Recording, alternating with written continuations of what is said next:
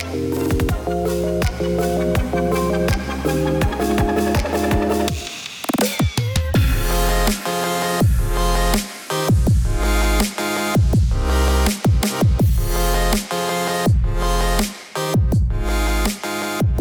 that's right, everybody. We are back on the Untitled Jeff Gluck podcast.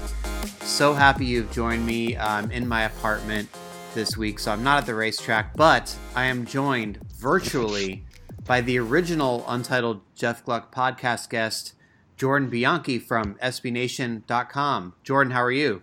I'm well. I was on the first two podcasts, and on each of those podcasts, you said you were going to come up with a name for this podcast, and you still haven't come up with a name yet?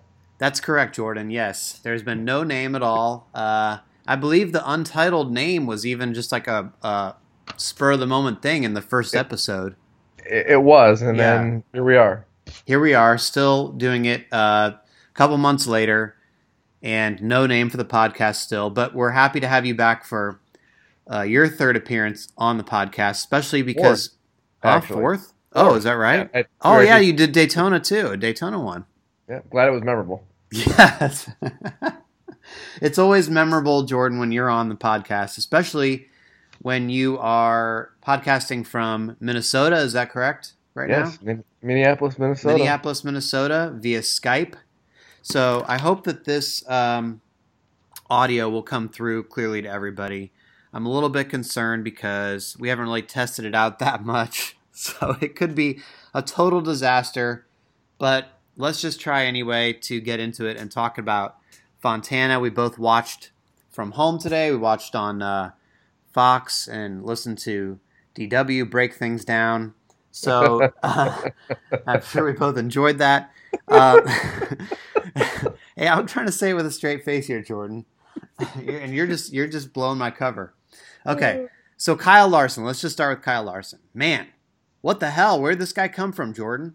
Yeah, it's been building. I mean, you go back to 2014, and he had that great rookie season, and you could see it, all the hype, and he's the next Jeff Gordon, the next Tony Stewart, and everything else, and you could really see this. And then he struggled in 15, and last year he kind of up and down, and then at the end, second half of last year, he really broke through. Had that first win at Michigan, you kind of thought, okay, this is the real deal.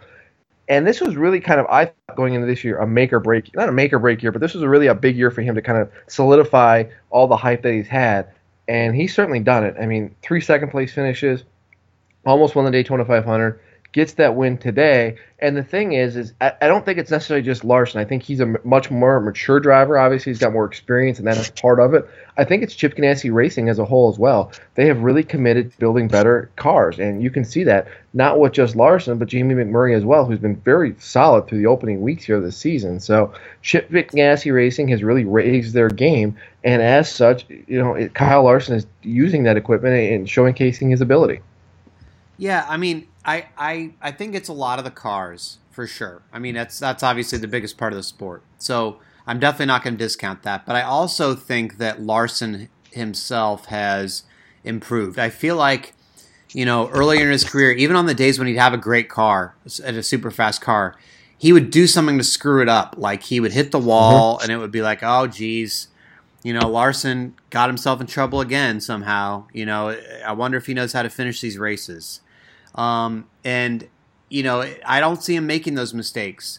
And I also feel like he's not as committed to running the high line. Like with the Fontana race, he was hooking the low lane a lot, and it helped him pass Truex a couple times, like below the apron kind of thing almost. It was pretty crazy how low he was going, almost to the grass, and that was where he was making some ground up. So I was impressed overall with him from the start of the season. I mean, he's been really great, but particularly today, he closed it out. And as he said in Victory Lane, there've been some questions at times about, like, does this guy know how to win a race? He kept getting snookered at times late by veteran guys or would make a mistake.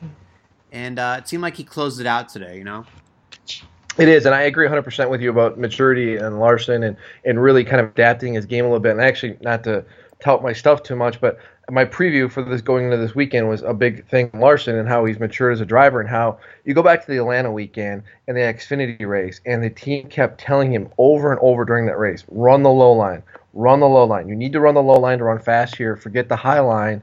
And he did in the Xfinity race, and he did a really good job. And that carried over to the Cup race, and he ended up finishing second. And if you remember in that race, late in the race, he ended up actually moving up high, and that opened the door for Keselowski to get around him. And he said afterward, you know what, well, maybe I shouldn't have done that. And I kind of learned a little bit there. So you can definitely see that this is kind of a process with him. And at one time, it was the high side. And like you said, he kept hitting the wall a lot of times, and that would damage good cars, and it would kind of take him out a little bit. And now, though, he's the driver who's really willing to adapt, and you saw it today. High line, low line, it didn't matter. Wherever his car was best, is that where he went. And that's really the evolution of a driver. When you think about how young he is, too, and really, this is his 4th full year now. He's only going to get better. That's the scary thing with him. Yeah, I definitely agree, and it'll be interesting to see how he manages a full season running this well. It's a one thing to have it in a burst, but you've got to figure out how to stay on top. And right now, he is on top. He's the points leader by 29 over Chase Elliott. Martin Truex Jr.'s third. It's a very interesting point scenario right now. I mean, Jamie McMurray's all the way up to 6th. Ryan Blaney's 7th. Clint Bowyer is 8th in points, ahead of Kevin Harvick. It's just like there's some oddities going on right now. Eric Jones is 15th in points.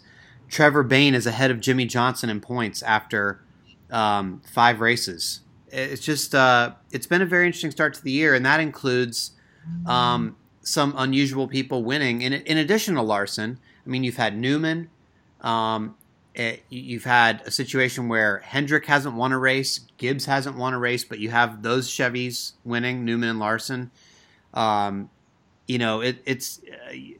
It's very, even if you look at Stewart-Haas Racing, Kurt Busch is the driver from SHR that's won instead of Kevin Harvick. Joey Logano has no wins. And, I know it's still early, but it's sort of surprising, isn't it, a little bit, that some of these big names haven't broken through yet? Yeah, absolutely. And I wouldn't even say they're not even, maybe Harvick at Atlanta when he was dominated the race and was leading with 8 to go or whatever when they had that penalty. Kyle Busch really hasn't come close, though. Denny Hamlin really hasn't come close. It's not only the fact that they're not winning, it's not putting themselves in position to win. Jimmy Johnson hasn't been close to winning at all.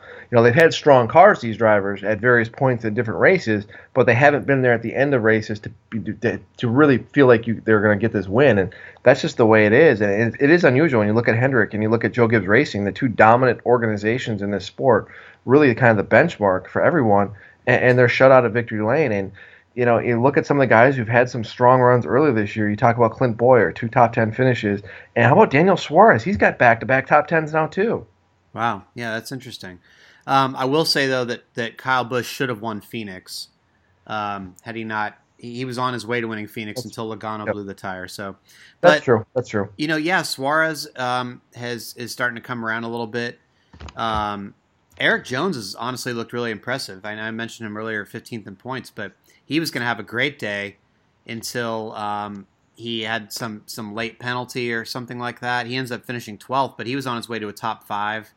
It's very interesting. It's not the usual names, I guess, that are up there running up front at all these races. And it seems like at the start of the season, I feel like it's usually the same guys that are there every year. I don't know what's different about this year. Do you? No, I mean, there's a lot of reasons. Maybe, I mean, just bad luck. If you look at Jimmy Johnson, they've had a lot of weird things happen to them. Kevin Harvick's had really good cars, but his luck has been kind of bad too. He blew the tire at Vegas.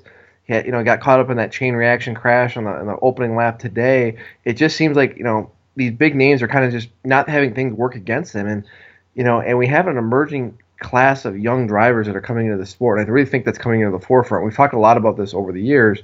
We've got all these young drivers, and you look at it now, it's like they've established themselves a little bit more than they have in the past. They're with good teams. They're with teams that are capable, and now, with the experience they have, with Chase Elliott, for example, they're asserting themselves more, and they're no longer just kind of they're young drivers, and maybe one day they're going to do something. And now you're looking at the Kyle Larsons and the Chase Elliott's. Now they're actually going out there and doing it. And I think that's a big difference too. Yeah. As long as I'm sitting here staring at the standings, Let's talk about some of the playoff points for a second because, these are really starting to add up. I mean, it's only 5 races into the year, and Martin Truex Jr., for instance, already has 8 playoff points. Now, a year ago, under the same situation, he'd have 3 playoff points, essentially, or chase bonus points, because he had 1 win. Well, now he's won 3 stages and he's won a race, so he has 8 playoff points. I mean, by the time he goes into the playoffs, if he's going to be going up against drivers who, haven't won a race that are in the chase or whatever, he could have a 30-point lead or something on some of those guys, Yeah, absolutely. And you go back to last year, and he dominated the regular season at times and led a lot of laps in large chunks. And if he would have had those points, there's a really good possibility he probably would have advanced to Homestead, but he didn't. And it's changing the way these guys race a little bit too. I mean, we heard Brad Keselowski say it after he won in Atlanta, where previous years, we'd get that early season win, and you kind of start changing up your strategy a little bit, and you didn't care if you threw away points. You didn't care about if you threw away a bad race because you're kind of testing something for down the road when the playoffs start. Now, though, drivers have to maintain that intensity, and we're seeing it. Brad Keselowski and Martin Truex Jr., they've got these wins. They're still going out there and being very aggressive and racing these races like they matter because they do. Yeah. Well, speaking of Keselowski, who's already a winner, how about his comeback today? How the hell did he finish second? Oh, my God. I have no idea. What a horrible way to start a race. Not only do you get caught up in this chain reaction crash where you damage the nose of your car, or you damage the rear of it, then 3 laps later, he gets spun out coming off of turn 4 and goes through the infield. At that point, you're just thinking, man, he's going to be lucky to finish this thing. He ends up coming back to finish second, and that really is a team, though, that is clicking. And they didn't have their crew chief today, by the way, either, which is another facet of this. They were working with, Brian Wilson, who's serving as interim crew chief. So they didn't have Paul Wolf, calling the shots and everything. And that had to be a little bit, unusual because you don't have the guy there who's usually directing things when you've got a damaged race car, but they were still able to pull it off. So testament to driver, testament to the team, and it's really early in the season, but you have to like where Penske's at because last year Penske was good, but they weren't great. They kind of had a little bit of a down year because really on the intermediate tracks they didn't have the same speed as the Gibbs cars and at times the Hendrick cars and the Stewart-Haas cars. That isn't the case this year. Yeah. Let's switch gears for a second, talk about another high finisher, Clint Bowyer. He was saying that after the race that he went over to his crew chief's hotel room last night before the race, and it was the first time he'd ever done that, to go over data. And he said on Friday night, he called his crew chief, and they talked for a long time about what changes to make. And it sounds like these are things that he'd never done in his career. It's obviously something that he's really committed to at this point. He realizes that the opportunity he has, and he's got to get this right. Do you see good things ahead for Bowyer? I know you were a little bit iffy about him before. Yeah, I mean, you go back, he's been good at most weeks. I mean, he was strong at Daytona and got caught up into a wreck. He had a really good run at Atlanta, and he got caught up in a couple things and still had a good finish there. So they've had some good races. They just haven't had the finishes necessarily, and I'm encouraged. I mean, today was a really good run for them on a track, too, that Clint typically doesn't do well at. You look at his history of intermediate success, and it hasn't really been there. I mean, we talked about this before, but he hasn't had a top 5 finish on an intermediate track since 2013. That's not a recipe for a driver to win championships and be a contender under this formula because the tracks on the schedule are mainly intermediate tracks. So this is Clint's last opportunity really with a big-time team, and this was going to be a lot of pressure, and he was going to have to come in there and do the job because you look at Kurt and you look at Kevin, and they are winning races, and they're making the playoffs every year, and that's going to be the expectation for him. And this was going to be a make-or-break year, and I was a little skeptical. It's still early, and who knows how this is going to turn out, but the early signs are encouraging, and it looks like, as you said, if he's talking with his crew chief about things that in the past he wasn't really doing, and that really says a lot about the teams he was with as well, this bodes well going forward. Yeah, I agree. So somebody that's not doing as well at the moment is Dale Jr., and I know that there's a lot of fans out there who are curious as to whether they should be concerned yet about his lack of great finishes to start the year. He finishes 16th at Fontana.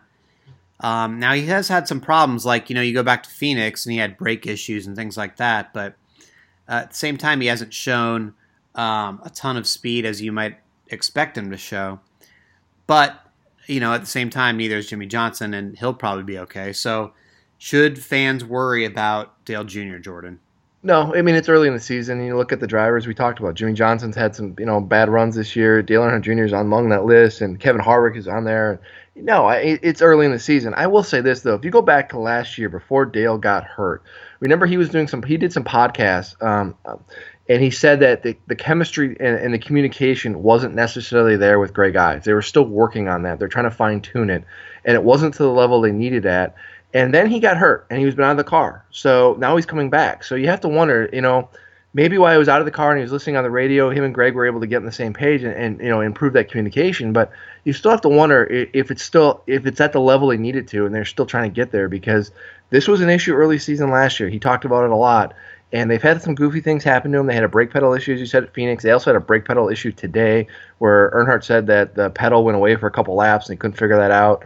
So, yeah, they've been snakebit a little bit. Atlanta was a bad race for them with just a myriad assorted issues that happened there. But, this is a team that has a question mark over them, and they're going to need some good runs here. There's a good stretch of tracks coming up, and if they don't really kind of right the ship here soon, yeah, I think that speculation is going to increase, and then you should be concerned. But I wouldn't be concerned right now.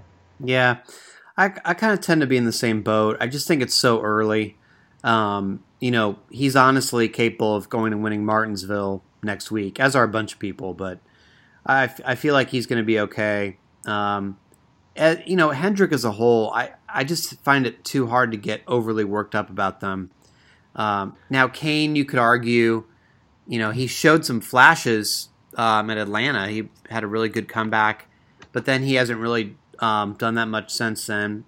And obviously he doesn't have the results to back it up the last few years. So that's one guy where you could be like, oh, geez, should I be worried? But I don't know. Obviously, Chase Elliott has shown that those cars have the speed. Johnson should be fine. It's just weird circumstances, I think, for him.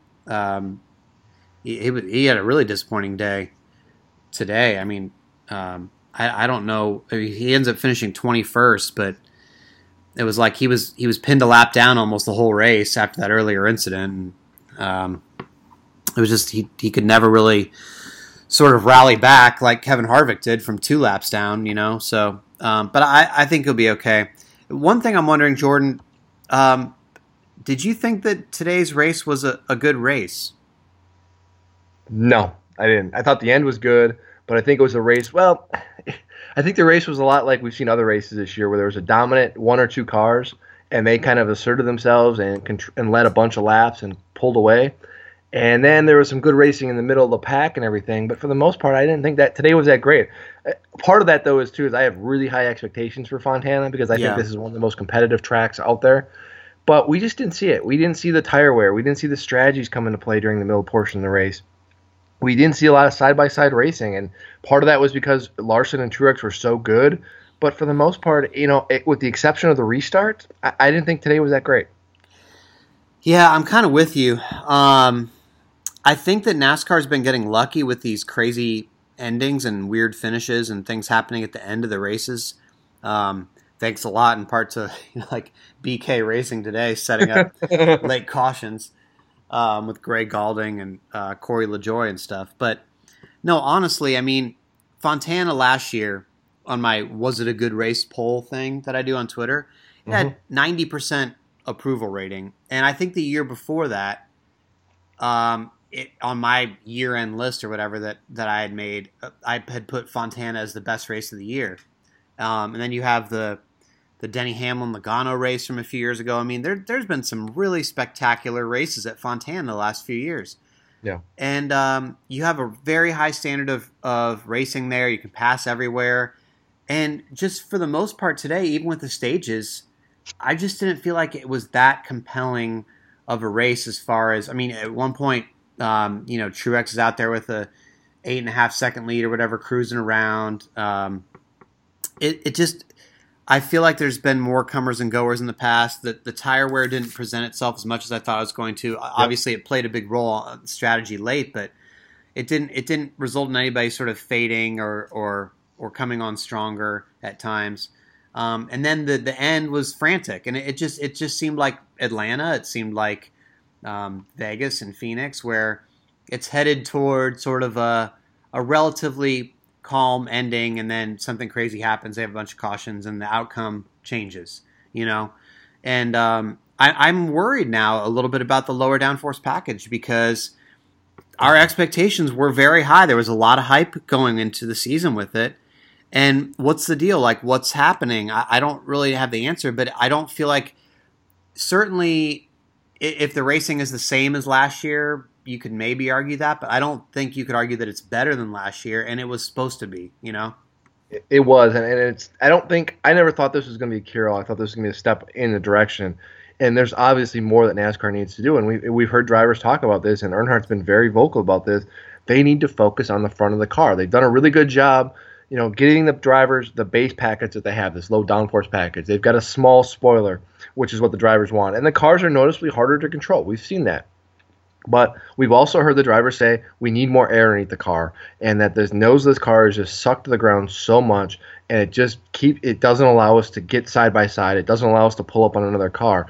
And there are exceptions, obviously. Brad Keselowski today is a perfect example of a guy who, even with the damaged car, was able to still go out there and make passes and finish second because he had had a good race car and was able to do that. But like you said, I mean, we've had really good finishes at all these races this year, but that doesn't mean the racing's been good. And for the most part, I think it's been lackluster. And it's obviously more work needs to be done. And I know NASCAR is going to work on that, and they're going to continue to take steps.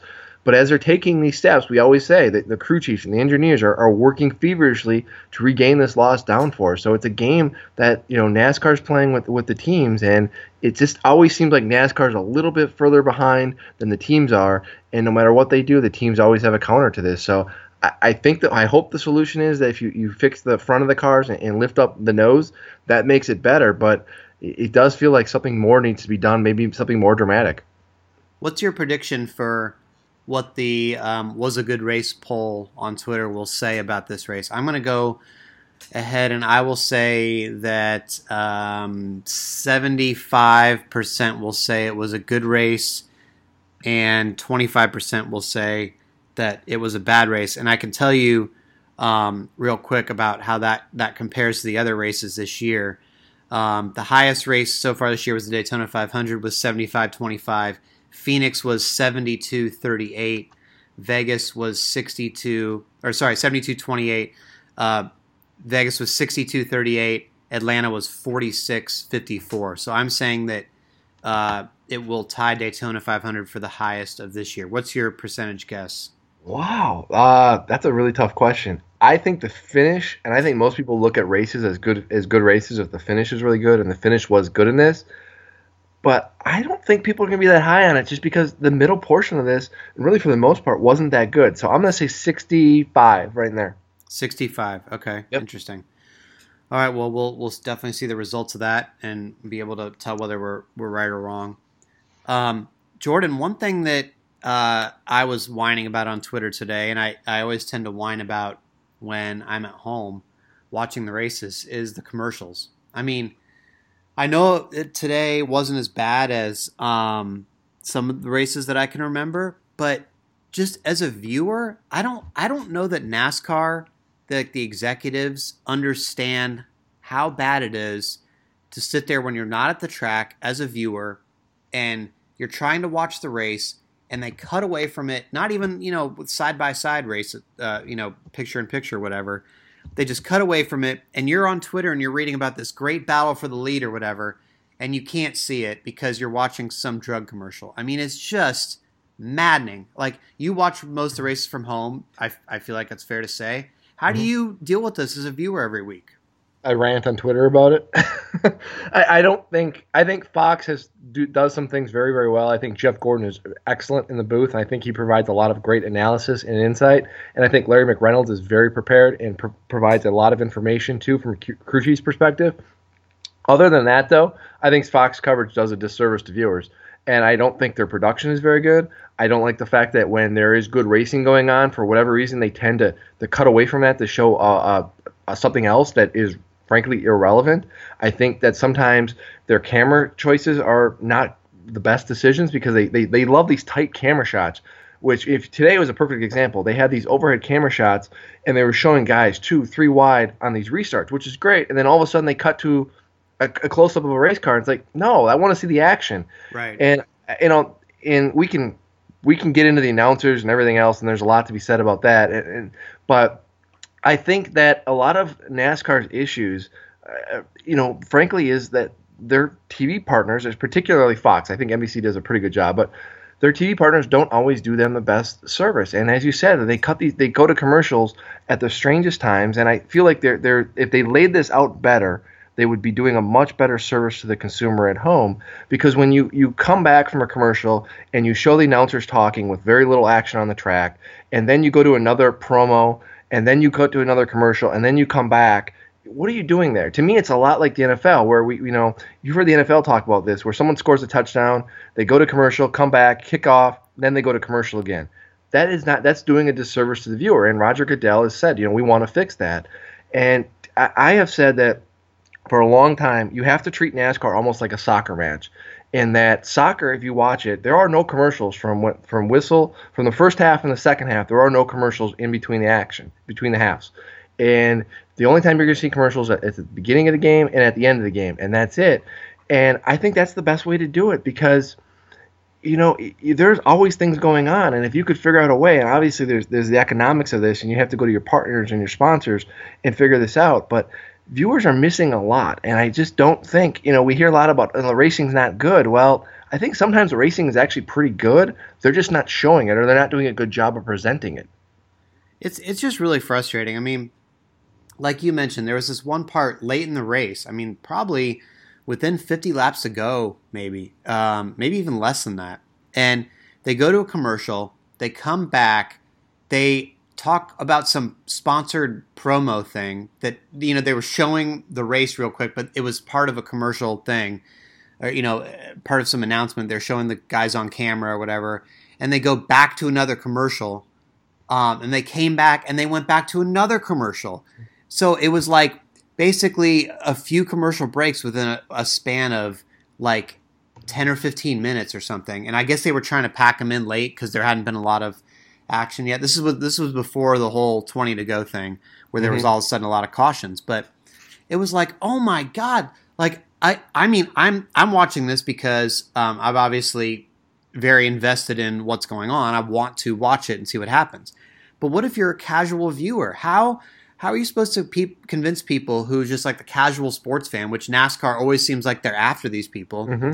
How are you supposed to convince these people to stay watching the broadcast if you keep cutting away from it? And March Madness is on, and you think they're just going to sit there through the commercial and not switch the channel, and then they're going to just come back later? I think you lose those people.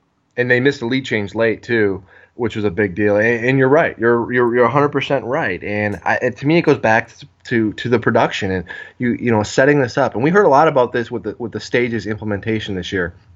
Was that this is what the television partners wanted, because they wanted these natural breaks to pack in the commercials and give viewers an opportunity to step away, get a sandwich, do whatever, come back and then watch the racing. And that racing they would watch would be largely interrupted, kind of like they see in other sports sometimes. And frankly, that doesn't seem to be the case. And I don't have the numbers to break it down. It's something I'm working on. But I would like to see the number of commercials this year compared to last year and how they're being spread apart, because it doesn't really seem that different. Now, Fox has more opportunities to run commercials in their stage breaks, but during the actual racing, it seems like that number is still pretty high.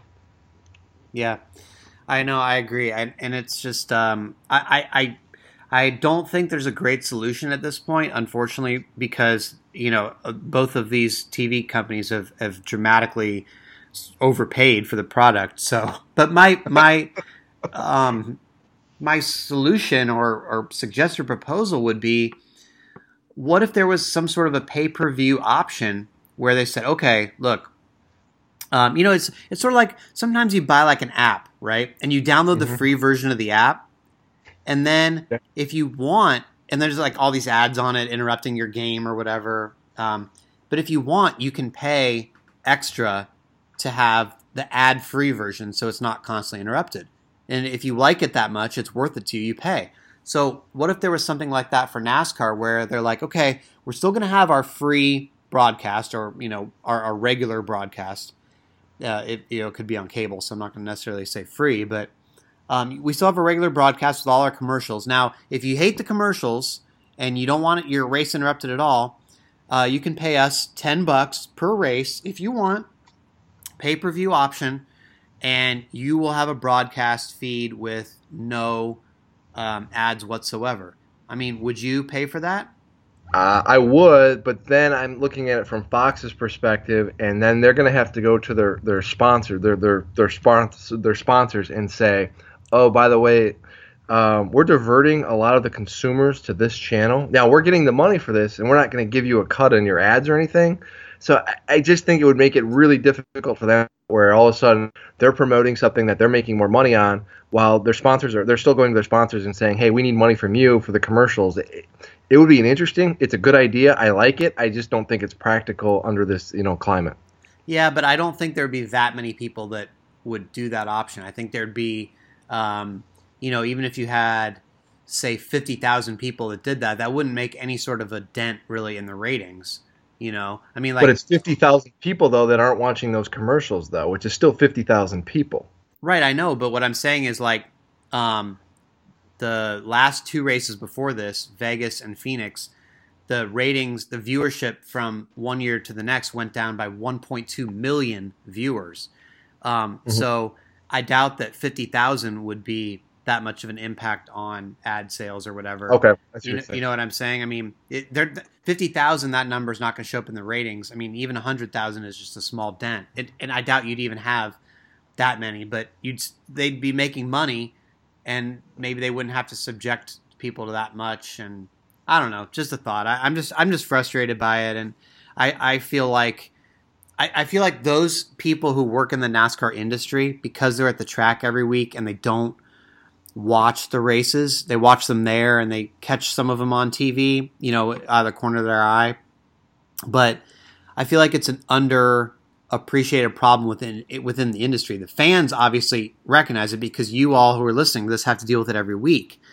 But people like me who, this is my first time this season in this position, and it's like, oh yeah, this sucks. I always see the tweets at the track of people being like, yeah, oh my gosh, we'd love to see that, but we're on commercial. And I'm thinking, well, sucks for you, but I can see it. You know what I mean? No, I hear you. I can't really sympathize that much because I'm sitting there watching it. But I don't know. It's just frustrating, I agree, and I think a lot can be said for.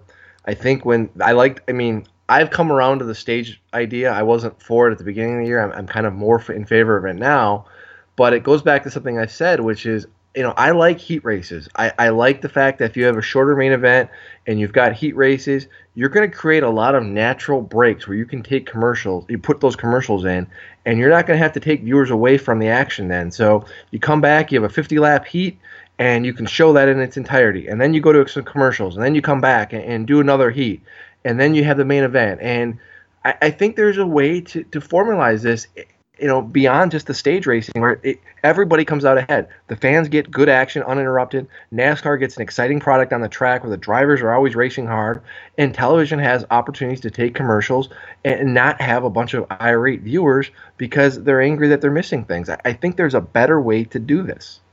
Well, just to play devil's advocate on this, because I do like the heat race concept, and I was told that the reason that didn't come to fruition is because NASCAR is worried about the sponsors being upset or fans being upset when a driver has early trouble and misses it. So you would have situations where, like, Keselowski comes back to finish second today, but in a heat race he would have been eliminated. Does that bother you that that chance for a comeback would no longer exist if heat races were the case? No, I'm okay with that. I mean, it's part of it, and you're going to have some big names that don't always advance, and obviously don't want all 39 drivers, and I think that was the issue they ran into last year with the Xfinity Series, where all the drivers moved on. There was no eliminations. There was no guys not qualifying. That's part of it, and it adds a little bit of intrigue, and it would shake things up a little bit. And yeah, I can understand the perspective of, hey, this, NASCAR touts every race is an all-star race. All their big names are here racing every week. And I get that, but you're still going to see Keselowski racing in a heat race. You could even throw a last chance race in there if you wanted to. You could have 2 heat races, and then everybody else who didn't qualify, guess what? You're getting lumped into a heat race or a last chance race. We see that all the time at short track races. So Keselowski would still have an opportunity then to rally back. This is what makes Eldora and the truck race every year is great. They have the heat races. Then they've got the last chance. Remember Norm Benning a couple years ago? That was a last chance race. So there's a way to do this where everybody can get what they want. Yeah. Well, let's talk about the stages real quick, though, because I do like the stages, and I was arguing with people on Twitter during the race about them.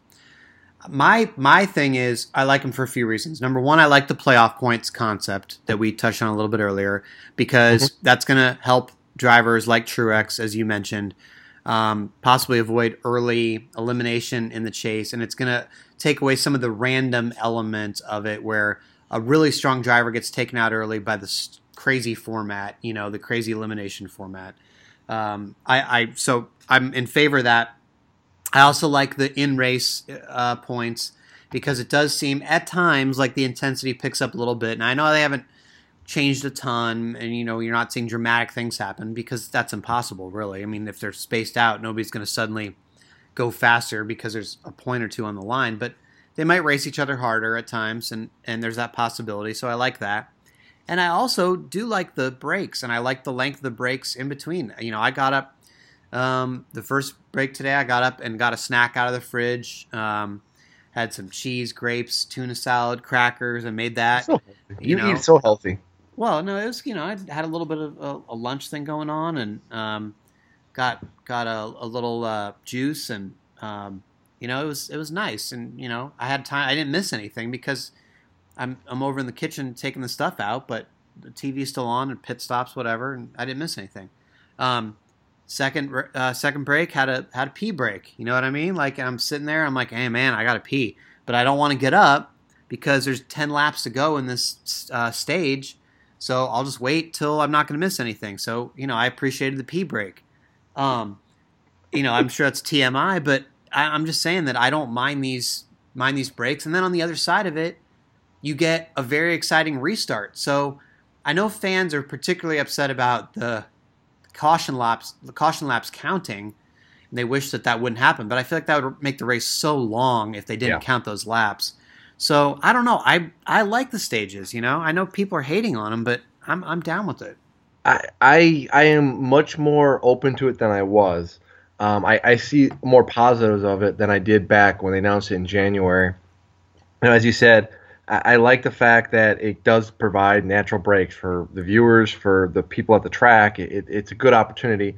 And I like that we get the restarts. And I was always concerned that the length of the race was going to get extended and that the breaks between the segments were going to be, they're going to be 5 minutes and then just kind of keep creeping up. And the next thing you know, it's going to be 10 minutes. And I will say, coincidentally or not, there does seem to be fewer debris cautions this year, which maybe that's just a coincidence. Maybe I'm wrong, but it does seem like there's fewer debris cautions. So the races haven't gotten extended to some ungodly length time-wise, and that's a good thing. And I like the fact that the regular season matters now, and that how you perform in the regular season does have an impact in the playoffs, and that's a good thing. So I'm much more open to this than I was, and I like that you have a longer end segment that really kind of rewards drivers who are good at over long runs and not just sprint racing. So there's some positives to this. Do you know how many debris cautions there were at Fontana, Jordan? I think there was 0 today. Is it right? Maybe 1? 0 debris cautions. And again, that might just be a coincidence, but what a coincidence. Yeah, but I mean, if you go back, I mean, I don't have the numbers in front of me, and it's a great thing to look at, but it does feel like there's fewer debris cautions this year, and maybe that's just fun. I think that they're sitting up there and they're like, okay, look, even if there could be debris, unless it's a huge piece, we'll just clean the track at the stage break. And also, I mean, it almost feels too like they really want to get to the stage break. They don't want it to. They don't want the stages to end under caution. So, like for instance, there was that moment I think late in one of the stages where Danica Patrick got very out of shape, and she didn't spin. She saved it, but I almost feel like at times they've called cautions for stuff like that, like when it's been a long green flag run. They've been quick on the trigger, yeah. Yes, and They did not. It was toward the end of the stage. They held the whistle on that, so to speak, and waited till the stage was over. So I do think that those stage breaks definitely help give some credibility to the officiating, to be honest. No, I agree. The one thing I keep coming back to with the stage and the formats and everything is, are the drivers really racing that much harder? Because we heard that a lot. The drivers, this is great. You're really going to be ramped up. We're going to be running hard now all the time. And I don't know. I don't really feel like at the end of these stages, maybe in a couple instances here and there, but it really doesn't feel that different to me. The racing and the drivers and everything kind of feels the same, and that it's just kind of a caution that happens, and the driver's like, okay, well, I was in the top 10, I get a point. But I don't feel like a driver, running 6 is all of a sudden going to try some bonsai move because he wants an extra point to finish 5th. So that is the one thing I go back to where I really don't see it on the track for me that has improved the quality of racing. Yeah, I mean, I did hear on Dale Jr.'s podcast on the Dale Jr. Download or whatever, he was talking about how it's kind of changed it in that, like if he's in 10th and has 1 point and they're like, okay, end of the stage is coming up, and he's like, gets all nervous trying to hang on to that 1 point and things like that. So, but it's at the same time, it's not going to, like you said, it's not going to dramatically change something unless I think you're close enough to have a move. And if they're already spread out and the stage has been running for a while, nobody's close enough for the most part. Yeah. So you can only do so much. I never bought into the fact that it was going to be a huge game changer in the racing that way. I liked it for the other reasons we talked about. I agree. I didn't buy into it either, but I remember that was the hard sell with this format, though. As I remember sitting there in Charlotte and listening to Denny Hamlin and Dale Jr. and Jeff Gordon talk about how this was going to make these guys race harder and everything. I was like, I just, as you said, at some of these tracks where they get really spread out, there's only so much you can do. Yeah. Jordan, anything else that stuck out to you about the Fontana race or anything so far this season that you've taken away so far? I feel like we're witnessing Jeff Gordon in 1995 with Kyle Larson, in the sense that this is a breakout year for him where he's going to win a bunch of races, and maybe it's not necessarily going to translate into a championship, but I really feel like this is his breakthrough moment where it's like he is becoming the real deal in a sense, and the hype that he's had throughout his career now actually has substance to it. And I know it's only one win, but it's what happened before that, though, too. The second place finishes, the consistency, the maturity. This really feels like a huge year for Kyle Larson. Yeah. Before we go, I did want to tell you one more stat that kind of goes back to what we were talking about earlier. And sorry to jump around a little bit on this, but while you were talking about Larson, I was thinking of it. So the lead changes today, there was 17 lead changes, I believe. Mm-hmm. Last year's race, 26 lead changes. Oh. In addition, as far as quality passes, which is a loop data stat, last year there was 954 quality passes. Today, 867. So clearly there was less passing and there was fewer lead changes. That could contribute to why we felt that it wasn't as compelling. But I definitely do agree with you on Kyle Larson. I don't know, if the only difference between the Gordon example is his race team going to be able to. That's the big thing. Yeah, consistently. I mean, because Gordon drove for Hendrick and over the years, it was able to be that consistent. But will Ganassi be able to keep it up? We'll see. McMurray's obviously off to a good start as well. So we'll see. I'm going to be very interested to see if there's a sixth different winner this season at Martinsville, if it's one of the usual suspects, or will we see somebody else sort of jump up there unexpectedly.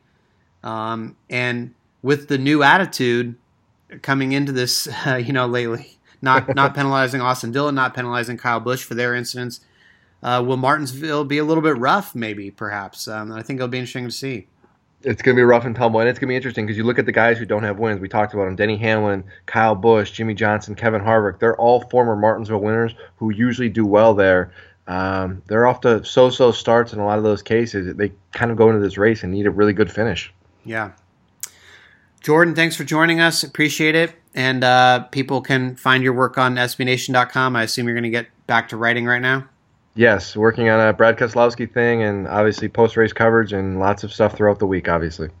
And you can follow him on Twitter at Jordan_Bianchi, which is spelled Bianchi. Did I get that right? I think I did. That's correct, yes. Yes. I was doing that off the top of my head and closing my eyes trying to That's spell good. it. Yeah. All right, Jordan, talk to you next time. Thanks. Always a pleasure. And we will talk to you this week on the Untitled Jeff Gluck podcast with the 12 questions with AJ Allmendinger. No social spotlight this week that I have planned because I wasn't at the track this week, so I wasn't able to get that. But I did have the 12 questions stored up. So listen for that on Wednesday. Until next time, thanks for listening to the Untitled Jeff Gluck podcast.